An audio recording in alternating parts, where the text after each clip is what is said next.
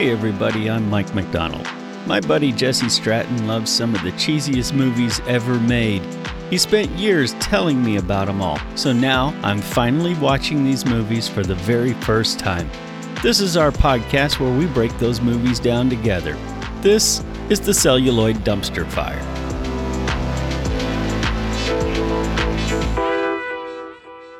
Hey everybody, welcome back. We got a special episode. Today we are talking about a film suggested by our Patreon subscriber, JR, who is with us. Welcome to the show. Thank you for having me. Hey, we are talking about the 2008 rom-com Far Stars. This movie's a couple of things. And dude, I know you love this movie. Oh, yeah. We're going to tell the truth about this movie. Oh, no, I expect you to. I This movie is a demonstration in how to end your career in the film industry. It's a 2008 rom-com about a group of contestants competing for a job with a nightclub influencer. It's one of three films in the short-lived career of a bad idea filmmaker. It was made on a budget of $7 million, rated PG-13, and they tried really, really hard to maintain that PG-13 rating. There's lots of F's in this movie, but they never say fuck. It's always F. Yeah. An hour and 45 minutes long with about an hour of montages. Yeah, that sounds fair. It's got a 36% rating on Rotten Tomatoes. The movie appears to be heavily inspired by the first season, which aired the year before this movie was made, of a VH1 reality elimination game show called The Pickup Artist. Yes, I remember this. Okay. So if I may, I'm 36. So, like at that time, this is when I was in my very early 20s. So a lot of this is just I remember it being blasted at me at full force, and I remember like the whole pickup artist culture when it first started, or at least started to get some kind of more like mainstream appeal in that it had a reality show on VH1, and it's really absurd what that's all turned into since then too. Yeah, so this show was basically a reality elimination game show. A guy who called himself Mystery, dressed like a peacock in a clown suit. I just remember he had goggles on like 90% of the time that show was on, and I was like, who's wearing goggles? And like I didn't know, and I was not, I'm not a big anime guy, but everybody's wearing goggles. So I don't know. Yeah, it just the hat and the goggles. But I remember that show. Yeah. Basically, he assembled a group of six inept guys, several of them self-styled virgins, and taught them how to pick up ladies at the club. The movie was directed by Michael Piecyk. He was the executive producer of a 17-episode animated series called Betsy's Kindergarten Adventure. Writer and producer on 3 Days to Vegas. And this actually sounded like it could have been a decent movie, which probably explains how he got the budget that he got for this one. Yeah. Movie starred Peter Falk, Rip Torn, George Segal, and Billy Cobbs as four grumpy old men headed to Las Vegas to break up a wedding. Uh-huh. That is quite the murder row cast. Like that's some pretty impressive names. Yeah, exactly. If it was anything like this, I can see why all the parties involved made sure nobody ever saw it. And then this was the final film in his film career. Movie was written by Peter Kastanek and Mark James. This is the only credit for either of them. There's is one and done for them. Cinematographer, Kevin McKnight, and this is where the talent starts to show up in this one. His credits include Hidalgo, starring Viggo Mortensen, K9 with Jim Belushi, and the CBS action drama series SEAL Team, along with Shameless and the TV series The Purge. So we've got some talent behind the camera. I would say so. I mean, it's not a poorly shot film.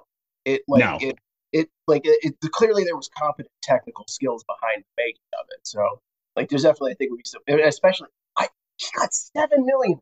That is mind-boggling. Oh yeah. The money went in. So here's the thing about the budget for this film.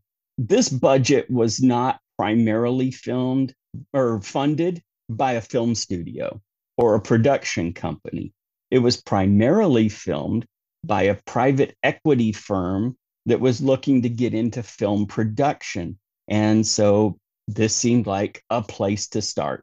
There's a reason why the majority of films are not funded by private equity companies and are instead funded by film studios, because a studio would not have given the go ahead or the checkbook for this script. The talent is there in front of the camera, the talent's there behind the camera. The talent was not in the script. Absolutely not. Absolutely. Yeah. Casting by Jackie Birch. This is the same person who was in charge of casting for The Breakfast Club, Die Hard, Coming to America, Punchline, which was that Tom Hanks film with Tom Hanks and Sally Field that made me want to be a stand-up comedian and taught me the term optical poptitude, which is when your eyes, shoot out.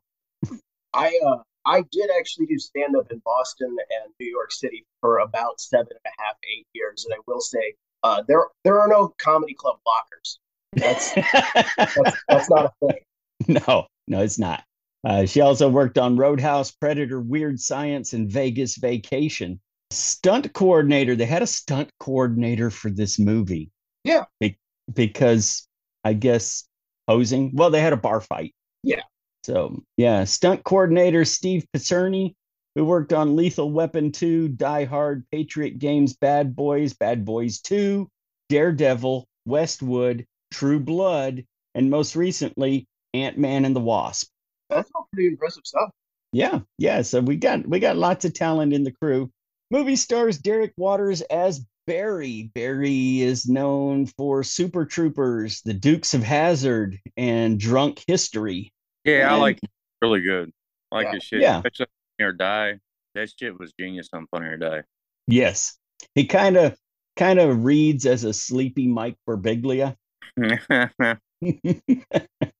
Charlie Finn as Douglas, and if it weren't for Drunk History, nobody would know who this guy is. I know. That really disappoints me, by the way, because this was like peak swinging dick Charlie Finn. Like, he had just had that bit part in Super Troopers, and he was supposed to shoot to the moon, and he just didn't pop.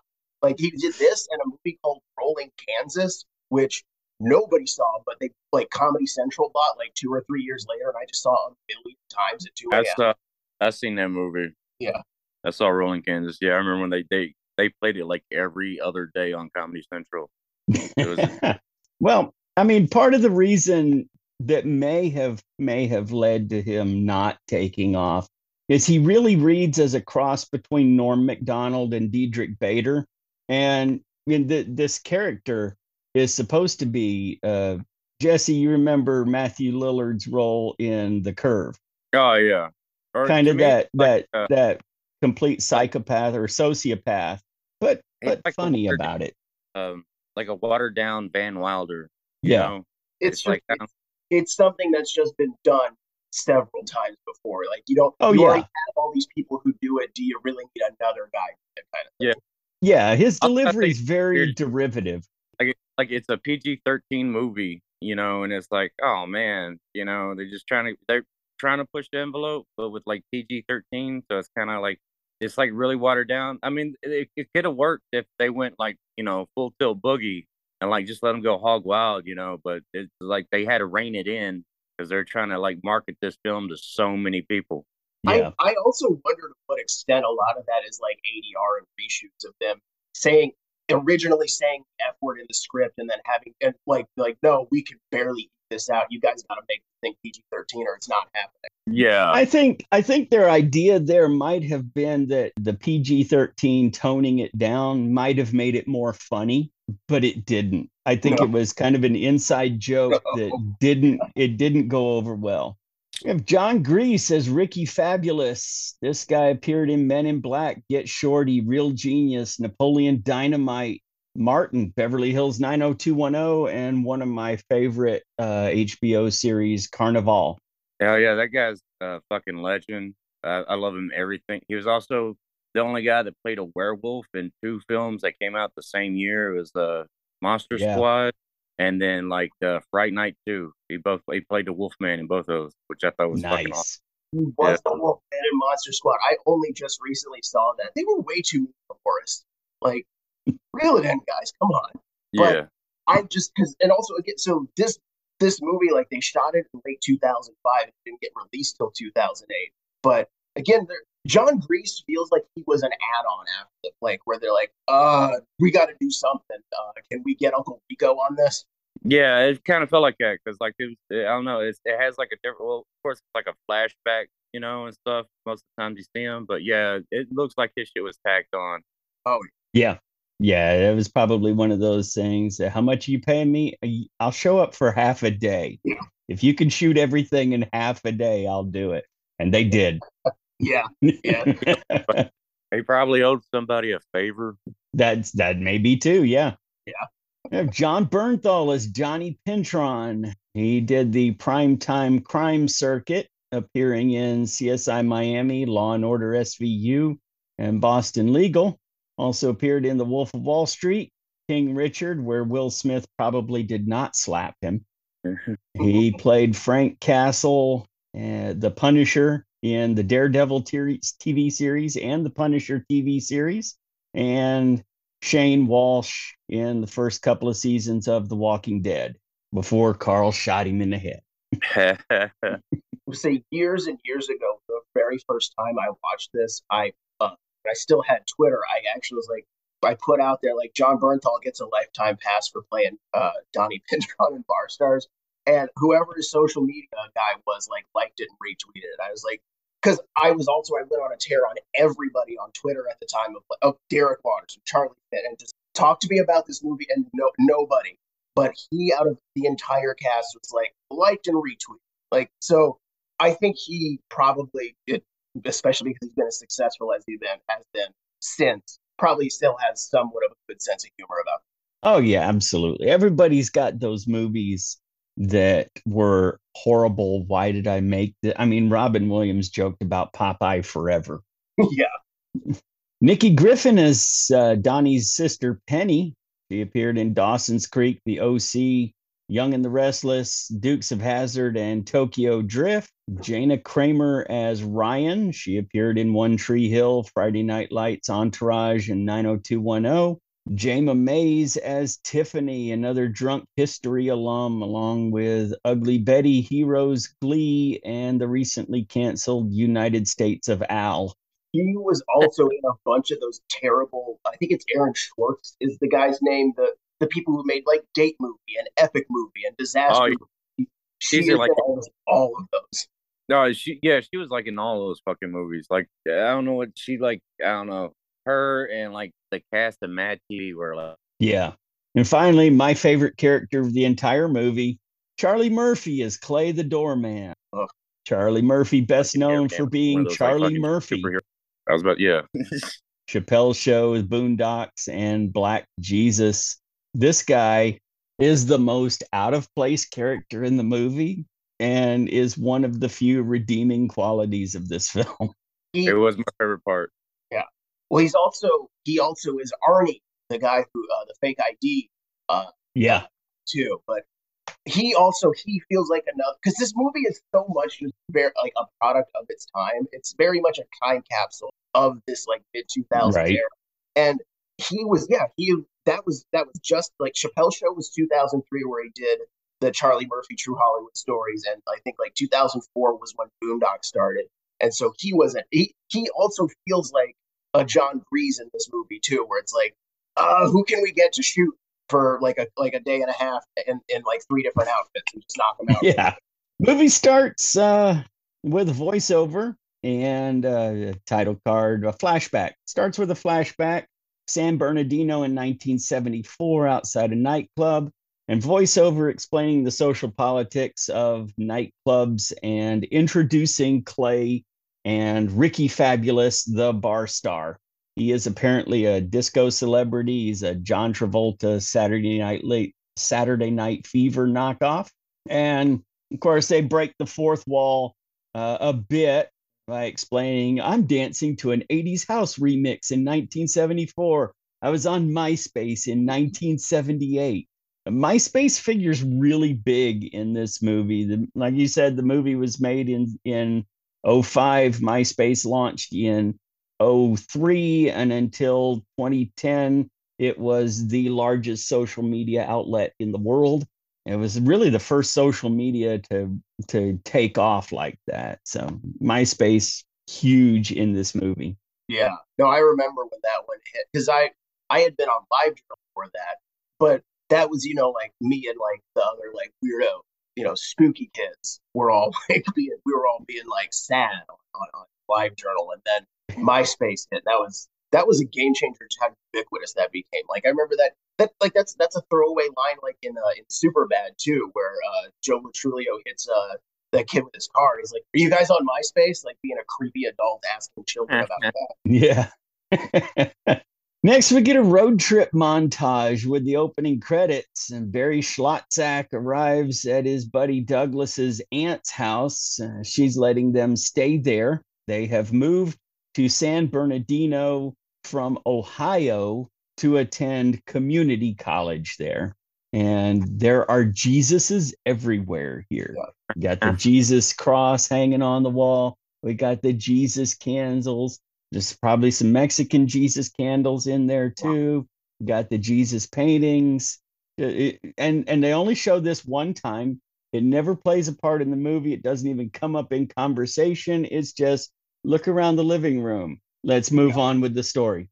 Also, there's a picture of Ronald Reagan. Yes. Yes. Yeah, there is a picture of Ronald Reagan in there as well. That's the same picture that was hanging on the wall when I took the oath to join the army. That is the conceit of this movie, that two people moved from Ohio to San Bernardino to go to community college. Yeah. Of course, who doesn't do that? Well, while Barry is putting his laundry away, Douglas enters with his laundry wrapped up in a duct tape ball, which makes sense because how else are you going to get a handle on it? The only alternative is to put it in a trash bag, and everybody does that. I don't know, man. I think from now I'm just gonna tape it into a ball. I mean, that's what I would usually do is like trash bagging it. This guy's kind of like living in the future. Well, Barry's phone rings and Douglas answers it because Barry told him to let it go to voicemail. And it turns out to be Tiffany, Barry's ex-boyfriend. She's nuts and distraught because Barry broke up with her. They've actually moved from Ohio to Southern California to escape Tiffany.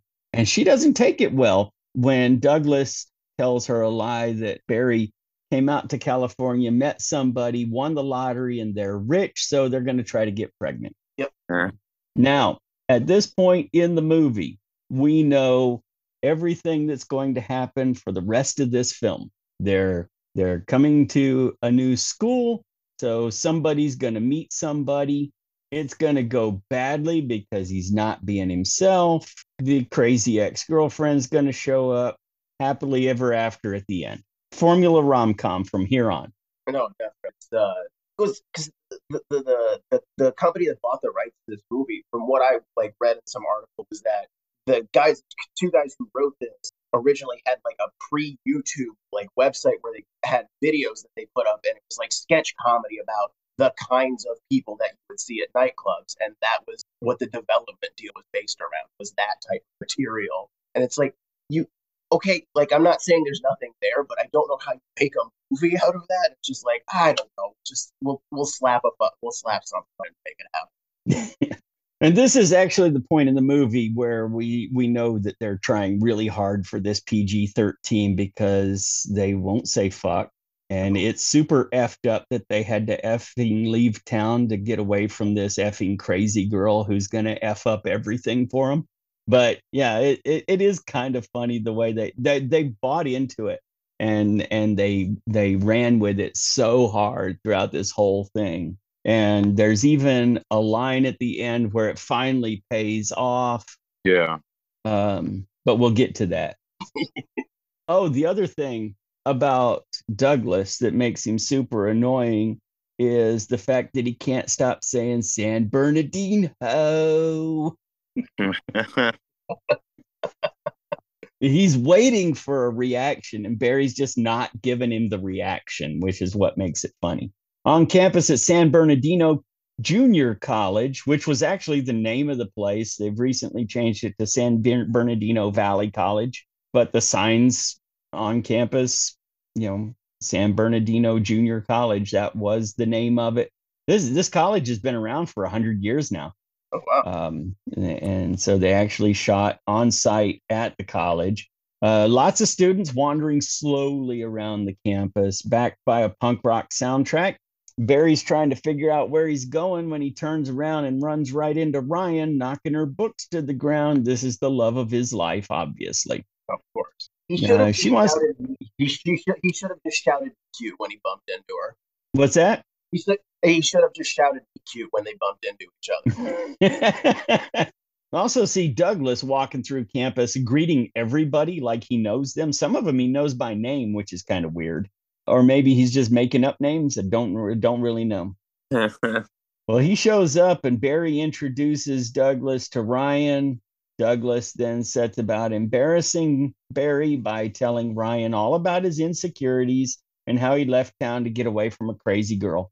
But maybe he'll be okay. The whole time Barry is talking to Ryan, they're standing in line for something.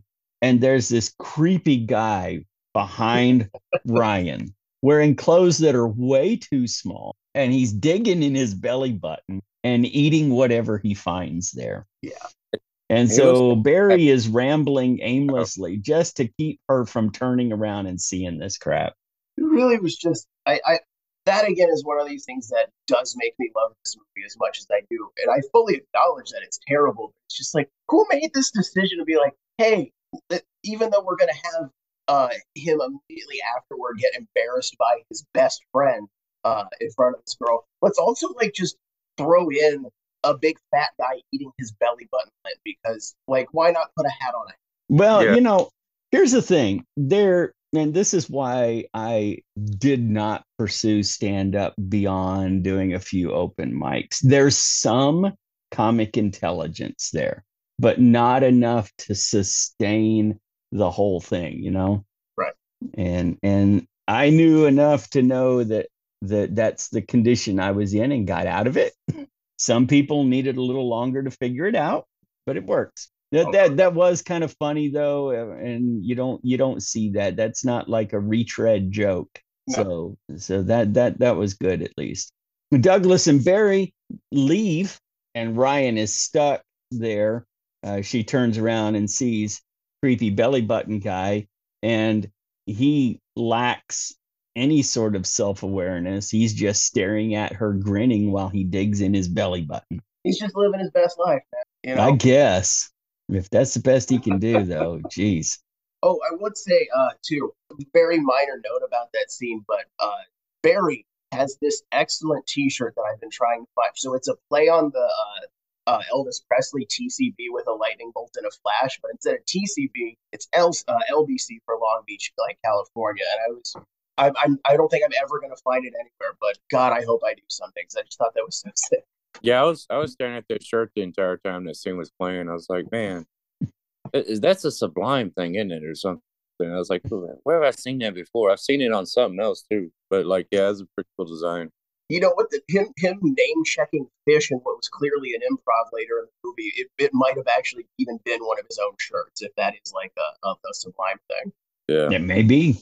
Yeah. Well, Douglas and Barry are walking across campus, and Douglas is explaining to Barry that he did that to save him from jumping off the first cliff he sees.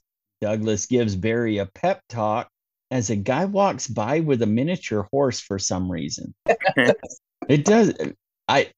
And there's a couple times when they do some weird shit that they throw in there, some weird visual thing that's thrown in there, just like a hot shot. What the hell is that doing here thing? So that kind of reminds me of like Derek Waters, like kind of stuff, like just weird shit.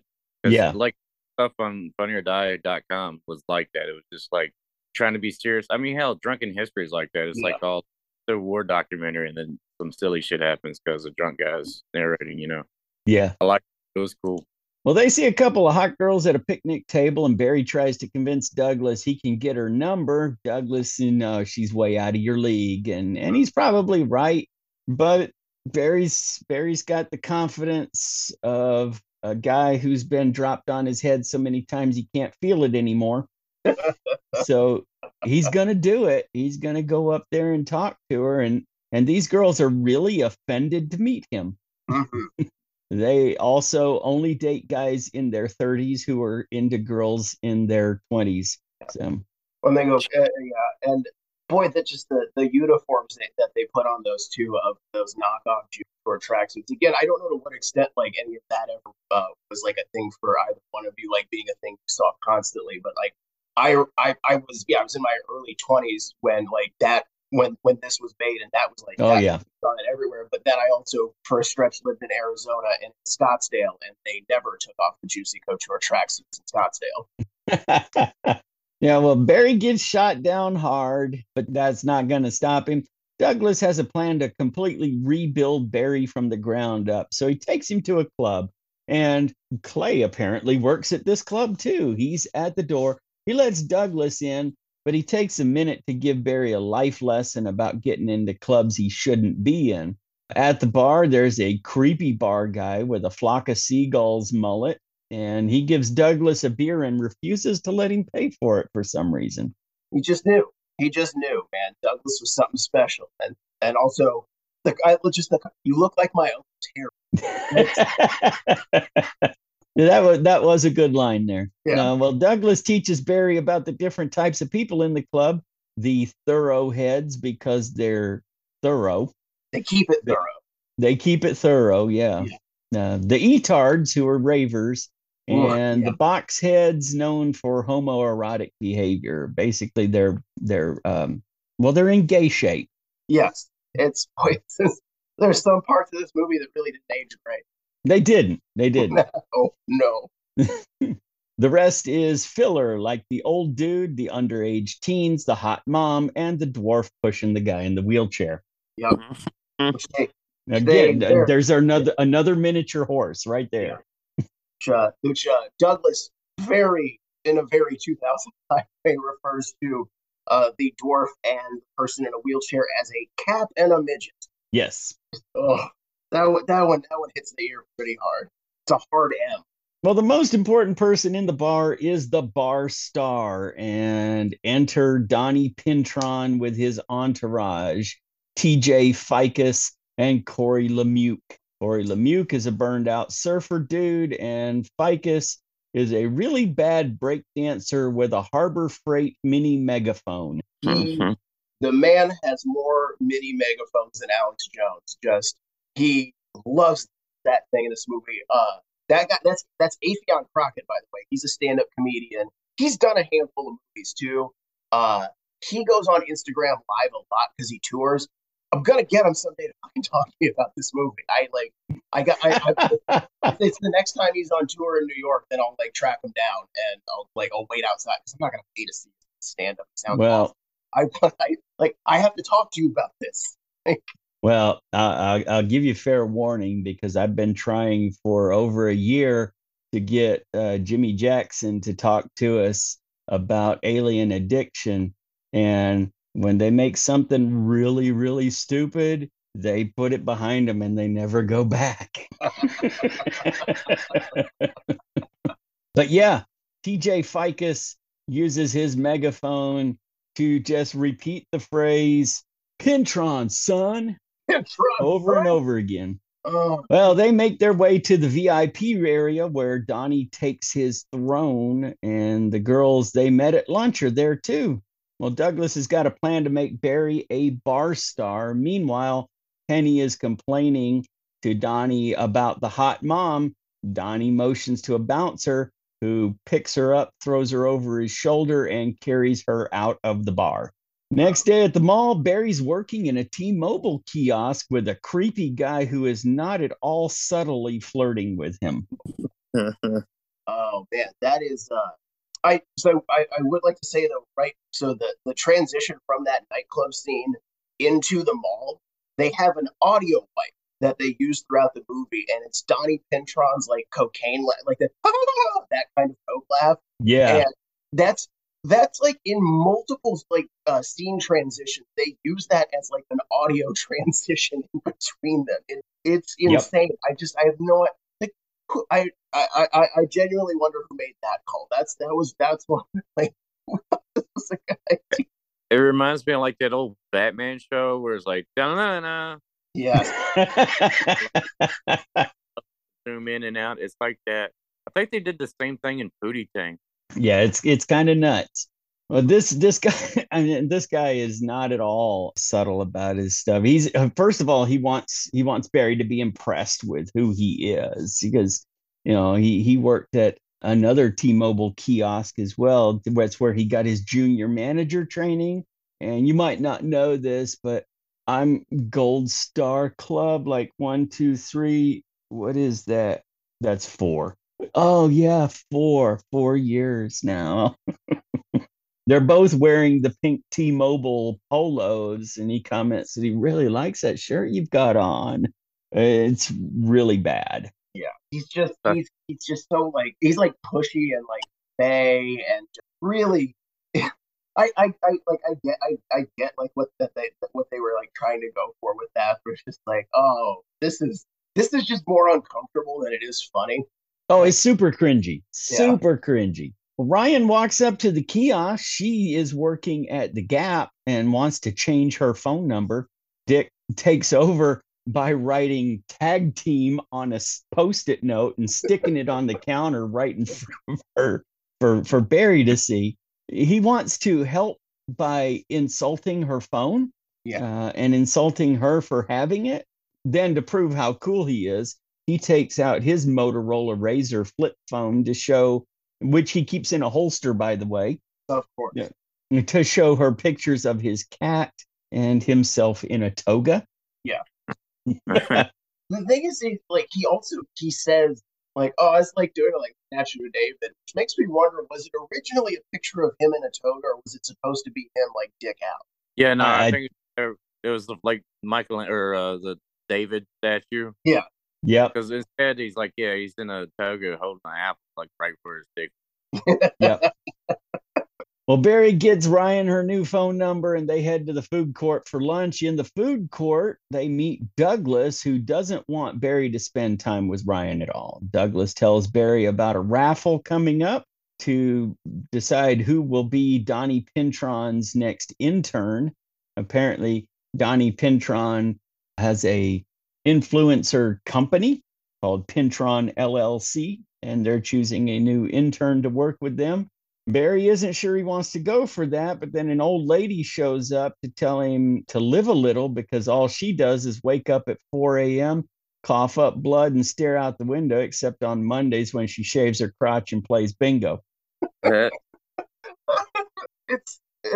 all just so unnecessary, even though I guess it is a setup to a later scene. But again, it's just that why I love this movie so much is that nobody isn't going. Nobody's phoning it in. And I think they're all aware of how terrible it is, but they're like, you know what, man, I'm here. I might as well like actually do the best job I can with what they've given. Yeah, and that's the kind of thing, one of the things that is really common, if you listen to actors talk about some of the trash they've made, is it becomes really clear in the table read that this script is bad. So let's get paid and have some fun. And that's what they do. Oh, yeah. Donnie Pentron, meanwhile, is with his crew doing a workout montage in a product placement for Gold's Gym. And Corey Lemieux looks a lot like John Reep in this scene. Instead, it's not John Reep, though. Instead, it's the guy who played J. Edgar Hoover in Boardwalk Empire. Oh, okay. I just love that. Yeah, man. It just hanging out on the treadmill, not moving, and just ripping a heater like right inside. Good for you, buddy. I do wonder if they wanted to like have him smoke a joint, because he had that very like stereotypical surfer character that he was doing. Right. They probably couldn't have gotten away with that if they were trying to get 13. No, you So- could bear. I mean, it was 2005 was the end of the era where you could smoke a cigarette and not get an R rating. Oh, okay.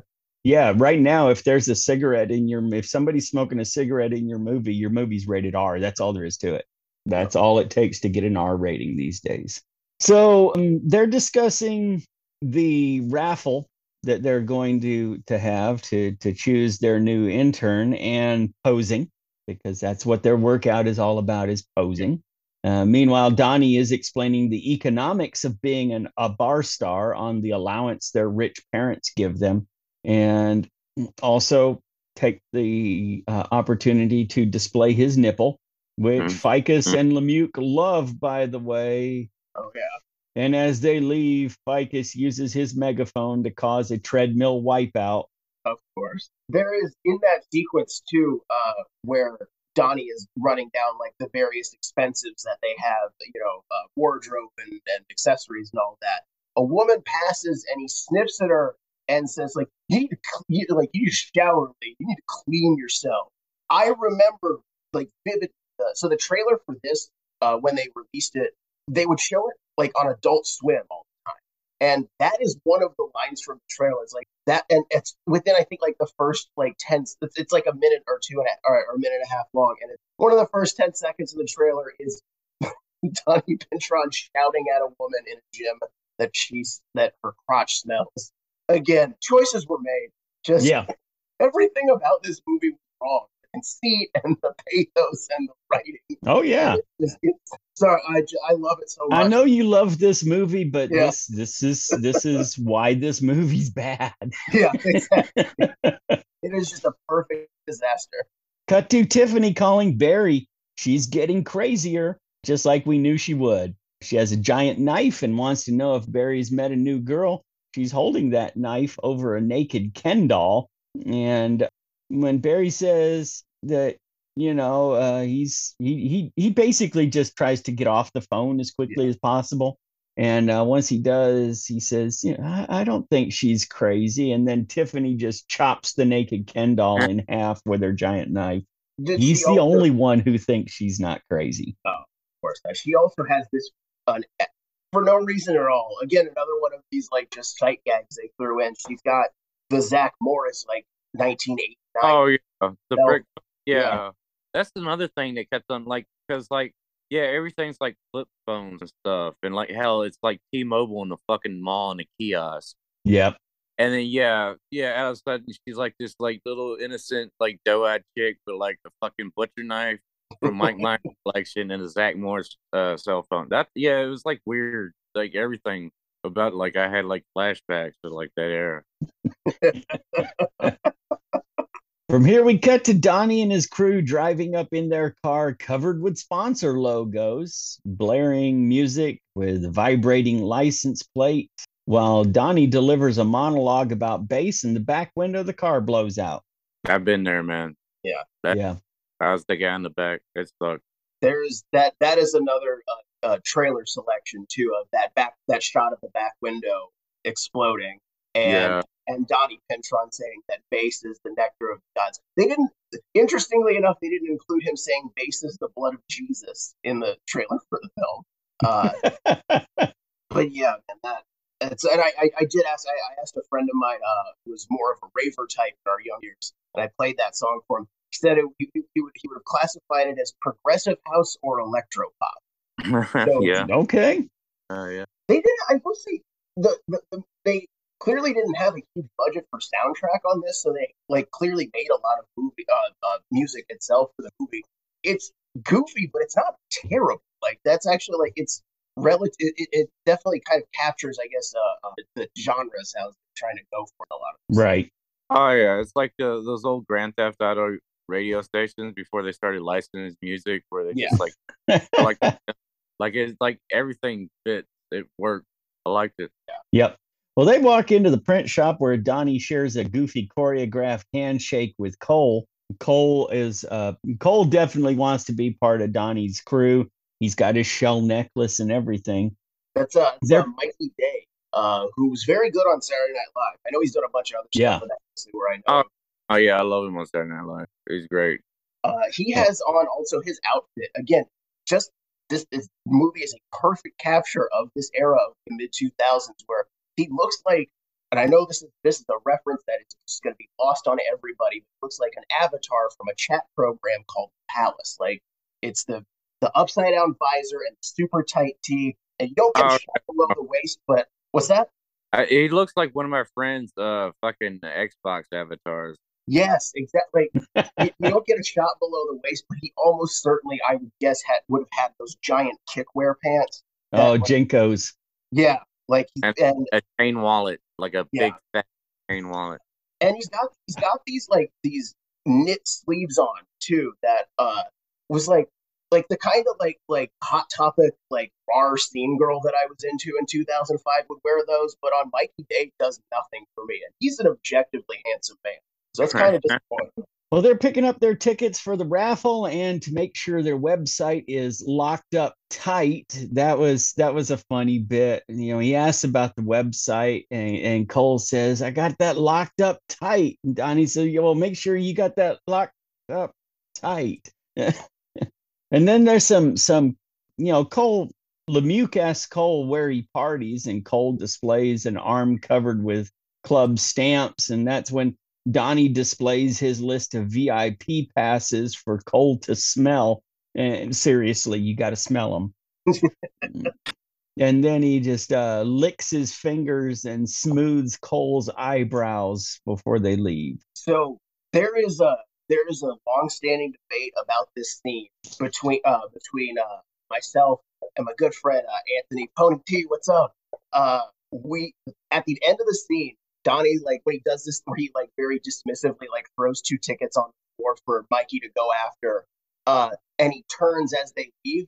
There's a fart, and what we have been arguing about for years now is that did John Bernthal in his turn, was that an act out specifically for them to do that, or was it just somebody in editing noticing after the fact, oh, he turns funny and lifts his leg, let's throw just a quick fart in there for good measure? Oh, I'm pretty sure, given the way this movie has gone so far, that was in the script. That was in the direction. You think script. so? I really do. I'd say it's a bit of both. Like it might have been an alternate thing they threw in later. Like, hey, like kind of like, yeah, okay, and then like, cause like he's already gonna throw the tickets down, right? And then like, yeah, somewhere in like editing, it's like, oh yeah, that'd be perfect. We just threw a fart in there. So, like probably a bit of both. I think that's a metaphor just for this movie entirely. It's like just throw a fart in there. Yeah, exactly. And then when you go to get your ticket, you get fart in the face. Or is it like straight to DVD? I think this went straight to video. Yeah. No, there was a limited release. I saw ads for it in 2008. I think and I'm sure it was in the theater for like a week, like when Wilbur or that Crispin Glover movie came out. It was in Thursday and left Thursday. Okay, yeah. Yeah. It couldn't have lasted too long because there's no box office numbers for it anywhere. Well, the crew is selling raffle tickets on campus. Douglas is trying to talk Barry into buying tickets by telling him that he can get in Penny's pants if he wins, and then throwing out a bunch of cliches. Barry doesn't have his wallet, just his license and his credit card, and that's when Ficus says they take all major credit cards and they don't care if it doesn't belong to you. Just swipe it and wipe it clean. So that also is a running a thing they do keep track of throughout, where it's Barry keeps saying like, oh, I don't like bulges in my pants. I don't like to carry my wallet or my keys because I want to have smooth lines on my pockets, basically. And it's like, yeah, he's just it makes, I don't like having a bulge in my pants. You know what I mean? No, I don't. Yeah. Well, Penny and her friend kind of flirt with Barry as they sell him his raffle ticket, and she remembers his name because she remembers things sometimes. Barry gets his ticket, and after he leaves, the girls make fun of him, of course. That line, I remember things sometimes, was also in the trailer for this. Like, well, Douglas and Barry head to the Pintron website to see if they have the winning ticket. What? By the way, did anybody think it was weird that it was a .net and not a .com? Yeah, I don't know. You didn't have like So they didn't have to actually make their website. It's a movie. Like, don't you well, can that was the kind of thing though. Coms were it the was prices have come camper. down. The prices have come down a lot. And but at that time, a .com could cost you a few $1,000, and Oh, a okay. .net about $60. Oh, okay. So I guess that made more sense at the time. Yeah, You know, they need the money from tickets for beard trimmer to prove bestest. exactly. Well, that's where they find out there will be 5 winners who will compete in an elimination contest. Of course, Barry has the winning ticket, so now Barry has to go to the Shine warehouse for the next step of the intern contest. Meanwhile, Douglas has to get to class, but he doesn't go to class, as a photo of Donnie Pintron on the website repeats, "Smell me." But it's time for Douglas to get his perv on. For some reason, there's a chalkboard with Chinese characters and a bunch of gibberish written on it in the background. I kind of zoomed in on this to see if there was anything sensible there, and there wasn't. But for some reason, this class has turned into a step aerobics class for women not wearing a whole lot. You know, and it's just Charlie Finn in his jeans and t-shirt. Like, hey, bud, just go nuts, man. Yeah, Be exactly. be a goon and pretend that you don't know any of the steps, but that doesn't matter. You're just there having a good time. That night, I was about how he's dancing and he starts twirling around. And then even like it kind of almost looks in the camera is like, and then he just goes back to doing the stairs and shit. that night, Barry's asleep. He's having a dream about studying algebra when Penny shows up. She wants to hang out with him. So he closes his algebra book. And when he looks back up, Penny has turned into Tiffany, who ties him to the bed and poops on his chest. Because that's been a running line. The nice guy gets shit on. The nice guy gets shit on. And them acknowledging again, I think even in the script itself, how stupid the scene is, where Barry actually shouts, "Why am I dressed?" Yeah, exactly. Because it cycles through Tiffany, the old lady at the mall, Donnie Pintron, and his entire crew Yeah. pooping on his chest. And then Barry wakes up screaming. It's the next day. Outside, Douglas has modified Barry's car with the worst bubbly window tint ever. A spoiler, because it is, after all, a Honda Civic. Stickers, flames on the side, and spinners. Not just spinners, but the plastic Walmart spinners. Like Yes, the plastic Walmart spinners. It's like something that The- you would see on a truck or some shit. Yes, this has been on every lowered truck in Ashland City, guaranteed. This is like my hometown all over again.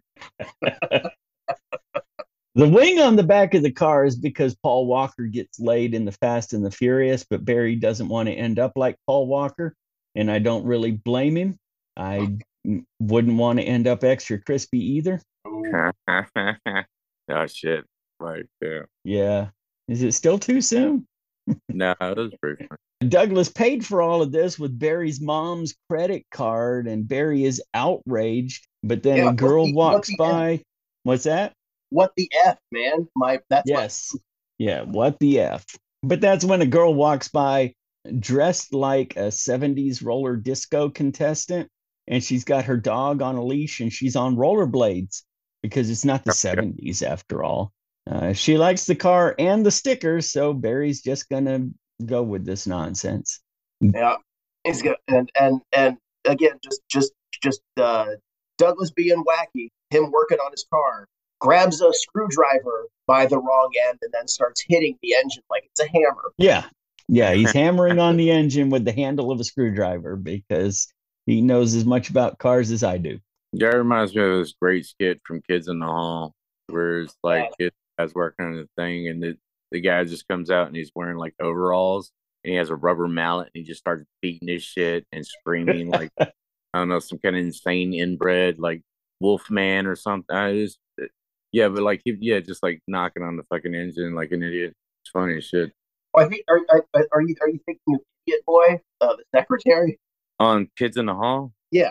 No, it was like from like season 1 or 2. Like, Oh, okay. No, and Idiot Boy season 5. Yeah. yeah, and it's like he just like starts beating on the car. It's like, oh, I can fix it and shit. Oh yeah, okay, I know what But you're talking about. yeah.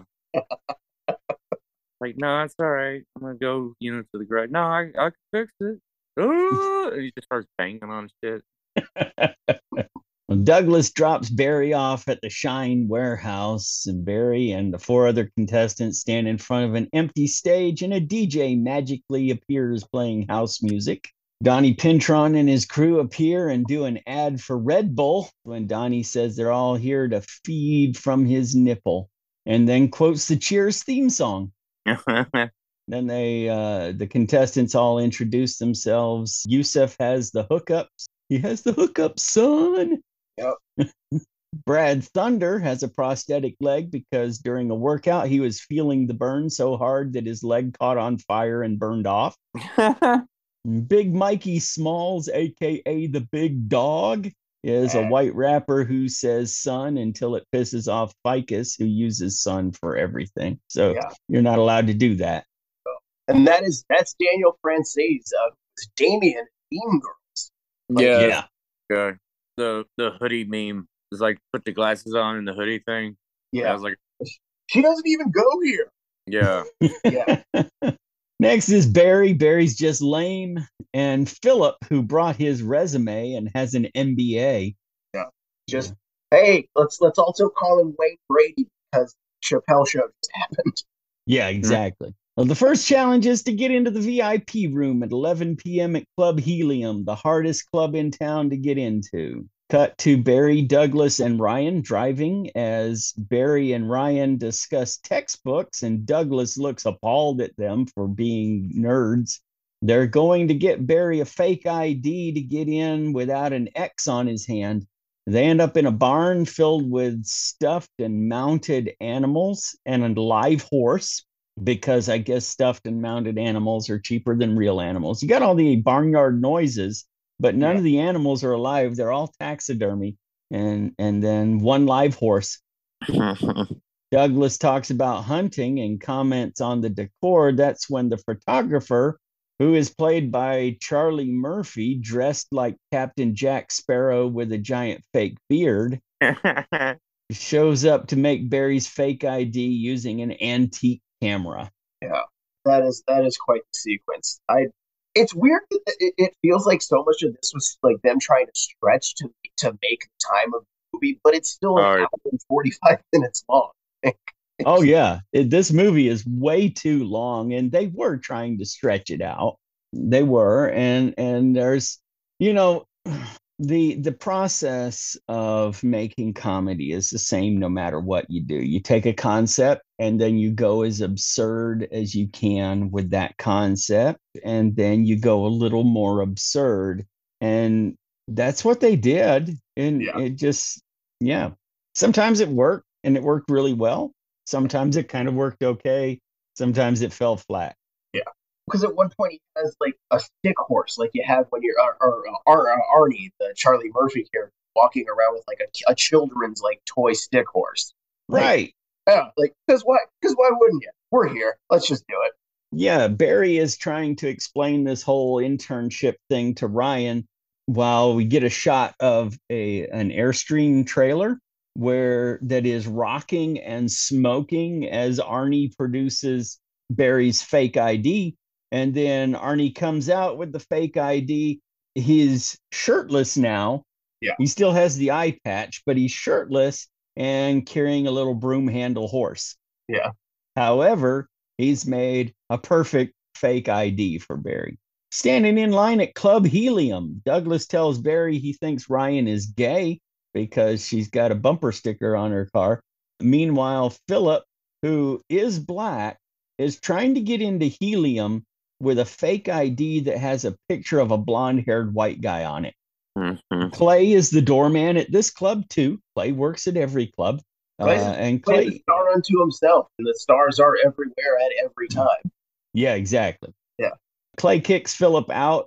Donnie and his crew are in the VIP room as the contestants show up. Donnie gives another speech and then tells him the next challenge is to prove they can pick up girls. Barry kind of gets caught making eyes at Penny, who is Donnie's sister. So Barry explains the mission to Douglas, who offers to take charge of the situation. You can't pick up a girl on your own. Let me take control of this for you and do it for you. I kind of think that Douglas wants to be a bar star himself rather than allowing Barry to have this thing. It's definitely misguided on his part of trying to, like, he thinks this is what's best for him, but it's actually what he really wants. Yeah, exactly. I do. There in the VIP section, though, there is this great just like throwaway line when that whole thing happens back and forth between Penny and Barry, where they're like making eyes at each other. Tommy Vintron like says to like he makes a bunch of like hockey puns and then finishes it out with like by saying like, and that guy ended up with a scorching case of herpes from Ron Hextall, which is like I think he played for the Penguins. Yeah, it wasn't me. No, yeah, it wasn't. Yeah, she got herpes, but not from her sister. But yeah, exactly. Yeah. Ryan encourages Barry to pick up this girl who's sitting alone at a nearby table, and Douglas wants Barry to lie to her and tell her that he's a talent scout for a modeling agency. Barry, on the other hand, wants to do it his way. So Barry goes to talk to this girl whose name is Gabby. Meanwhile, Douglas is talking shit to Ryan. Barry's talking to Gabby, and he almost tells her that he works in a mall kiosk, but then he decides to go with the lie and tell her that he recruits models. He ends up getting her number as Ryan figures out that Douglas's hostility all stems from him being hurt by a girl. That back and forth where he says like you want him to be weak so you can hit him over the head with your woman bat. That was another trailer selection too. Which again, it was almost impossible to tell what this movie was supposed to be about from the trailer, or like who any of these even were. Like it was right so all over the place. Like if you haven't watched it, like watch the trailer and think and after this, it's like, oh, did that convey any of what you thought this was going to be about to you? The answer is absolutely. Well, I mean, that's what a movie when a movie's not great, that's what the trailer is supposed to do, is be vague enough to make you buy a ticket to find out what the hell it's about.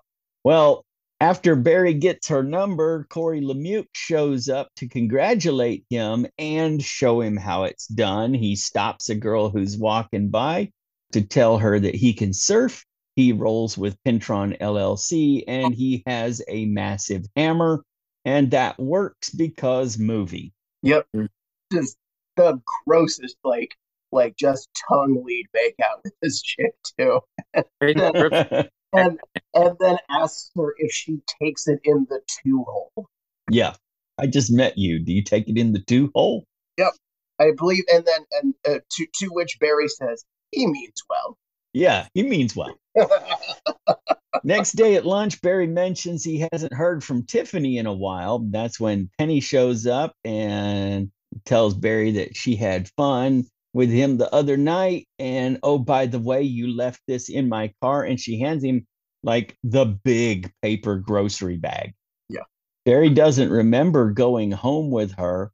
And in the bag is a gun. Yeah.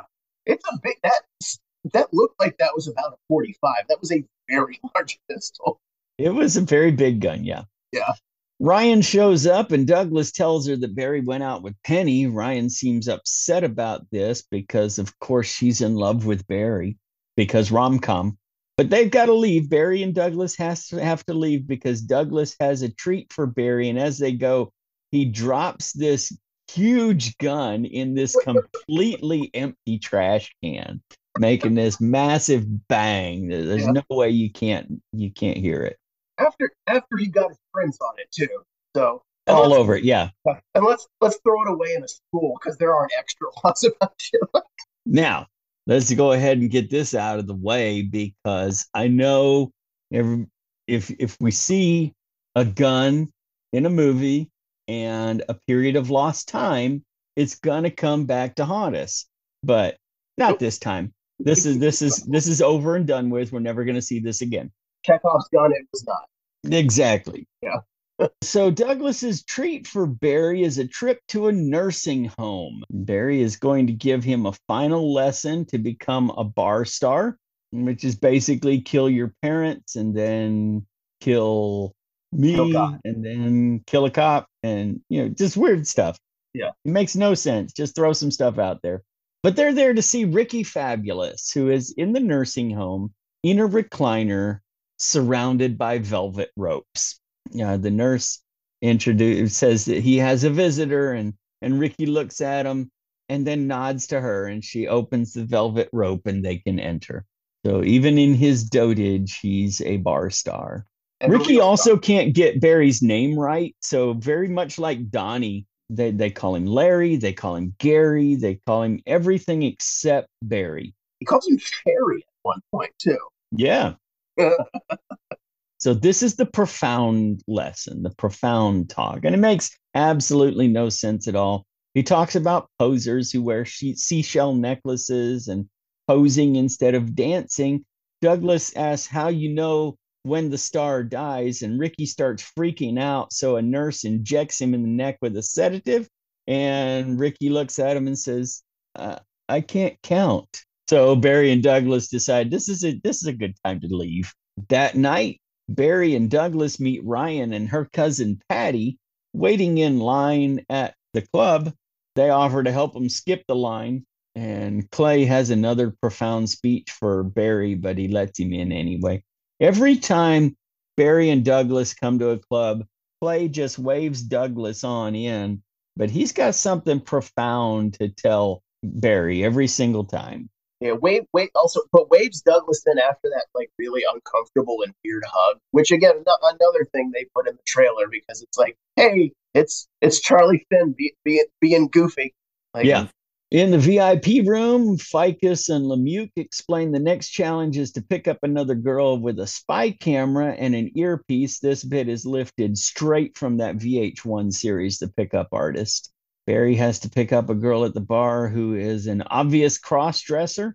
I'd say obvious because she's got a beard. Yeah. Yeah. But they're just messing with him, and they direct him to approach Ryan's cousin, Patty.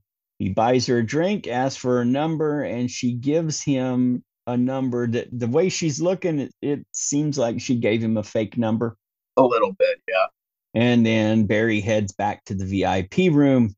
Yusuf is up next. He's telling them how ready he is when a couple of Arabs show up and drag him away. Yeah, that's it. There's like there's supposed to be like that. It's like a play on like that, like morality police or whatever. But there's an interest. This is a really really minor detail that I noticed. But one of them who has his scarf on, he's wearing a keffiyeh and not a shema, which is it's a very minor distinction, but it's one I picked up on. We've seen the movie so far. You think they're going to do research? Oh no! I will say it was a little surprising though to see a keffiyeh on screen because that's specifically Palestinian, and those are a little bit harder to come by, whereas the shema is a lot more ubiquitous. So yeah. Like I'm actually kind of surprised that was in the wardrobe department to begin with. I don't know. So that's two people down. Next up is Pintron LLC Fashion Week. I feel like also at that point in the script, they were just they're like done writing that scene. They're like, well, do we do the stuff where the other guys do? No, we'll just call it and get well, yeah, it was kind of weird because they couldn't be overtly violent at this point. They couldn't shoot him and keep the PG-13 rating, and they couldn't explain it because it just makes no sense. They have to eliminate this guy. Going on with the pickup thing is going to take too long. Let's just have one of them eliminated that way. Yeah. Afterward, Penny starts making out with Barry as Ryan and her cousin watch. Ryan sees this and leaves because obviously she loves Barry. Yeah. True to rom-com formula, this is where Barry loses the one girl he really wants. Meanwhile, Douglas is in the VIP lounge lying to women about the NBA draft and being an investor. He also tells him Barry's an astronaut who passed the bar exam when he was 8. But Barry's leaving, and the creepy bar guy is also here. He works at every bar. and he's just staring at Douglas. He's haunting. Yes, he is. In the ladies' room, Penny and her friend are talking about Barry while Ryan overhears them from a stall nearby. Penny is just using Barry, but she can't remember if she had sex with him. But then she says she did, and she'll go out with him once more before she moves on. The way that her friend asked, so it's the character's name is Melanie. I don't think they say her name in the entire movie. No, they never do. But she is credited as Melanie. And she's like, well, I don't care if he's nice. I want to know how big his nature is. Right. Got to keep that PG-13 rating. I get that. I get like they were trying to write around that, but yeah, why not just ask how big it was? You could say it on Seinfeld. Don't know. Well, Barry's getting dressed, and it's the next day. Barry's getting dressed and wondering if Ryan called. Douglas explains the bar star's preparation routine, and we cut to a Pintron LLC montage, starting with a shower, then hair, teeth whitening, and Red Bull, then getting dressed with heavily padded underwear, which we pad even further. You will say, kudos to Bernthal. Shows his whole ass in this thing. Yes. Respect, man. Barry doesn't want any more advice from Douglas. He blows up at Douglas for using his mom's credit card and screwing up his life. And this all goes way over Douglas's head. And so they head to the bar. Yep.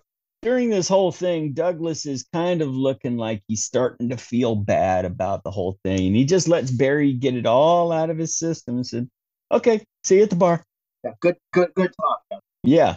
Cut two people dancing at the club, including a girl standing on the table dancing while the DJ throws fruit at her. He throws an orange and misses. He throws a banana and misses. And finally, he's had enough. He grabs a giant phone book to throw at her, which hits her in the chest, knocking her off the table. Also, a phone book. Boy, is that, again, another thing that this is very much a product of its time. Like, oh, yeah. When I was watching that scene, I don't know if either of you could tell. Was that also Mike D as the DJ? Yeah. Like, I don't think he's supposed to be Cole there, but that is Mike D in that role, right? Same dude, yeah. It's the guy from Saturday Night Live. Okay. The remaining three contestants show up at Club Seismic for Fashion Week. Donnie starts his speech with some Shakespeare. There are 2 shot glasses and 3 contestants, so only one will move on because it's mathematically impossible for all 3 to move on since there are 3 of them and only 2 shot glasses. Let's drag that out as long as we possibly can. So they want to check out everybody's clothes. Brad Thunder is wearing really tight jeans with a chain wallet. I think they were actually. I don't think those were denim. I think they might have been that stretch vinyl. That's like, I have no idea. Yeah, no, it was very, again, a very, very 2005 gay joke where they call it, he says, he looks like gay Rambo. Yeah. And Fike is going hell to the no. That was also another big trailer moment. It's like, right. I don't think that one hits the way you guys know. He's next. They want to see his snakeskin boots. And then the final 2 contestants are Brad and Mikey Smalls. Barry has been eliminated. Mikey Smalls, of course, wearing all white with a cane that was basically a tree limb. I believe it was Inglewood Pine, if I recall. Yes. As Barry leaves the VIP room, Penny and her friend appear and dump him. Then they pour their drinks over his head. Rom-com formulas say the guy also loses, the guy has to lose everything before he gets the girl he wants. And so we see sad Barry walking the streets at night, contemplating his loss as sad guitar plays. That is, I will say, Derek Waters as Barry really does nail that sad guy walking sequence. Oh, yeah. Back home, Barry is stupid typing at the computer because if you can type, you can do whatever you want. You can be a doctor if you type 60 words a minute. Ryan shows up at the door to give Barry back his textbook, and Barry apologizes for treating him badly and confesses that he really likes her, but he was just afraid to tell her, and he wants to be her boyfriend. But Ryan just wants to be friends, and Barry's okay with that as long as she'll take him shopping because he really dresses like a turd. Barry also says he really wants to see who wins the contest. So Douglas, Barry, and Ryan decide they're going to the club to see the end of the contest. So now they're at a club called Element. Ryan asks Barry if he wore it, signaling a reveal coming up. And of course he wore it. I can put everything in here. Clay is the doorman at this club too. He's got more philosophy for Barry about losing a kitten and then finding it smashed under a rock and deciding you want a dog instead. But you were better off without that kitten. So, inside the club, Ryan heads to the restroom while Douglas and Barry head to the bar. Douglas tries to convince Barry that he always liked Ryan. She's in his MySpace top 8, and he even took her love survey. Douglas is getting really weird and trying to push Barry away. That's when Penny shows up and apologizes for being mean to him. She wants to go out with him again, but Ryan comes back from the best restroom then, and Penny leaves, saying that she's so upset that they never slept together. Well, Ryan is so relieved to hear that Barry never slept with Penny that she kisses Barry. And Barry says, I thought we were friends. And she goes, no, we're definitely not friends. Yeah. Which I love that, like, this idea of, like, oh, well, while you were 19 and in college, you had sex with another woman who I'm not even in the same social circle as. I can't possibly, like, go out with you because of that. Yeah, exactly. Nobody would care about that at all. Pintron LLC arrives with Tiffany. She's with Donnie in an attempt to make Barry jealous, but Barry's not jealous, and he introduces Tiffany to Ryan, his girlfriend, which causes Tiffany to storm off in a rage. That's when Donnie notices Barry's fashion pack. It's a fanny pack. Don't lie about it. It's a fanny pack. Mm-hmm. Donnie's a little disturbed by this because he thinks it makes Barry a little cooler than he is. So he tries to one up Barry by saying, I'm 35 years old. Yeah. Also in the trailer to the I'm 35. Yeah. And he quotes Need for Speed and then they walk off. But Lemieux and Ficus take a moment to show their appreciation for Barry's new status. Yeah. So he could wingman for them anytime, just like in Top Gun. Yes. Yeah. Brad Thunder is announced as the winner of the internship, and Big Mikey Smalls is not happy. He brought his cousins with him, and they start a brawl, the obligatory bar fight, which pleases Clay because now he can break out his kung fu. Yeah, no, he's just waiting for that, I think, the whole movie. Just to really, like, fuck somebody up. He can do his super fly. Yeah. Big Mikey and Donnie face off in the middle of the bar. As Donnie comes down off of the platform that is the VIP area, he kind of levitates down in front of Big Mikey. They're about to face off, and that's when a girl walks by. Donnie can't miss an opportunity to hit on this girl, asking her if she wants him to touch her with his tiger tongue. Yeah. And that's when she slaps him and his glasses fly off, revealing that he is cross-eyed. And we take the lack of profanity joke to its ultimate conclusion when somebody in the crowd yells, "Holy S, he's effing cross-eyed." And we watch Donnie Pintron's star die. Yep. Turns out he was a poser the whole time. He was a poser the whole time. Douglas picks up the glasses because they kind of stopped at his feet and just puts them on. The creepy barback dude, he puts on some sunglasses too and tells Douglas he needs a new name and dubs him Derek Flowers. And now Douglas is the new bar star. Yep.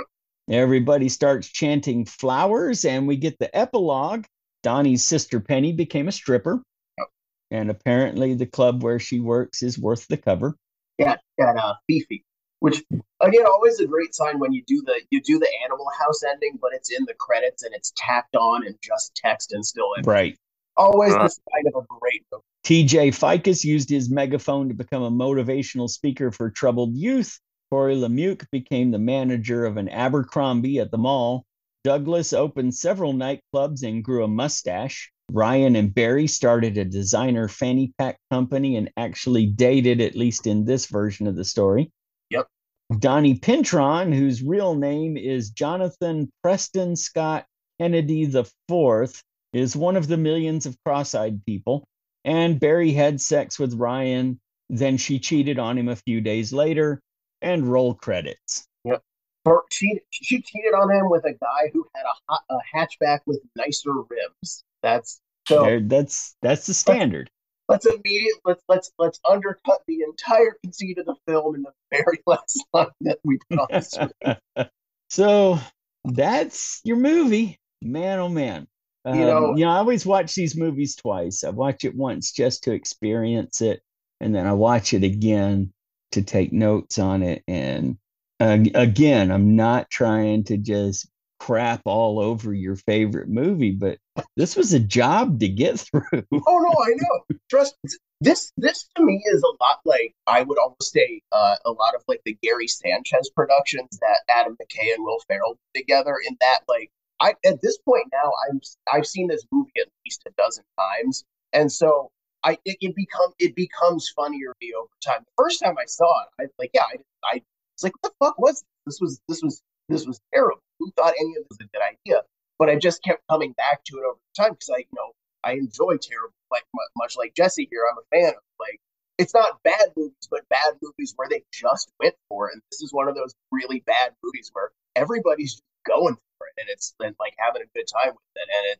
And but they're having a good time, which is, the pathos is terrible and the writing is bad. And the characters are poorly developed and nothing is going right. But just it all fucking comes together to this soup of terrible that I really enjoy laughing at. Yeah, yeah. And Michael Pietzak learned after making this movie that making movies is not where he's going to make a living. No. And so he's moved on to other things.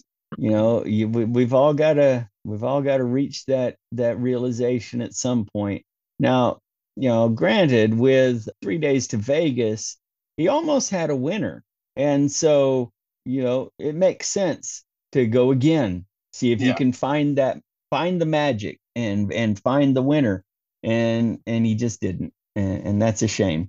Yeah, really. But well, thanks for joining us, man. Thanks for sharing your movie with us. Thanks for being a Patreon member. To the rest of our listeners, if you want to come on and talk about your favorite movie, go over to patreon.com/cdfpod. And could I throw out a couple of quick plugs though? Sure. Yeah. So if you guys, if any of your listeners are in New York City, my dear friend Misha Han is a stand-up comedian. He's very, very funny dude. Just go on Instagram, hi Misha, and that's where he posts all of his dates around the city. Also, my another good friend of mine, if you are in Boston, the New England area, his name is Ethan Marsh. Just like search Ethan Marsh comedian on Google, or check out his Twitch streaming show, twitch.tv/Barn Hamlin. It's a talk show that he does in the character of Barn Hamlin, who is a sci-fi writer. The last week's episode was about tough guys. That's every Thursday. And then just I want to say hi real quick, to Anthony. Did this episode for you, buddy. Of course, my good friend Sean. I love you, buddy. And Donna Corby. I'll see you in November, you Finian bastard. All right. Jesse, any final thoughts on this one? I was confused because it was like a romantic comedy, but there's like two guys, and there was like a cool guy that didn't get shit on, and then there was a nice guy that did get shit on. And it seemed like they did that on purpose just so they can have like the edgy humor. And yeah, it really felt like a screwball 2000s bro comedy, but it was like just they had the nuts clipped off. I'd like to see if it got pushed farther, because there's like no tits in it. That's an excellent. Yeah, if they had been willing to go for the R rating, they could have made this the movie that it needed to be. It felt like Van Wilder, but like G-13. It's kind of like when they took Showgirls and they're like, how can we market this to teen girls? And they made Coyote ugly. That's what this felt like. I was like, man, it's hitting all them beats, but there's like something not there. And it's like, probably could have used some drugs and some nudity and some fucking cussing. I mean,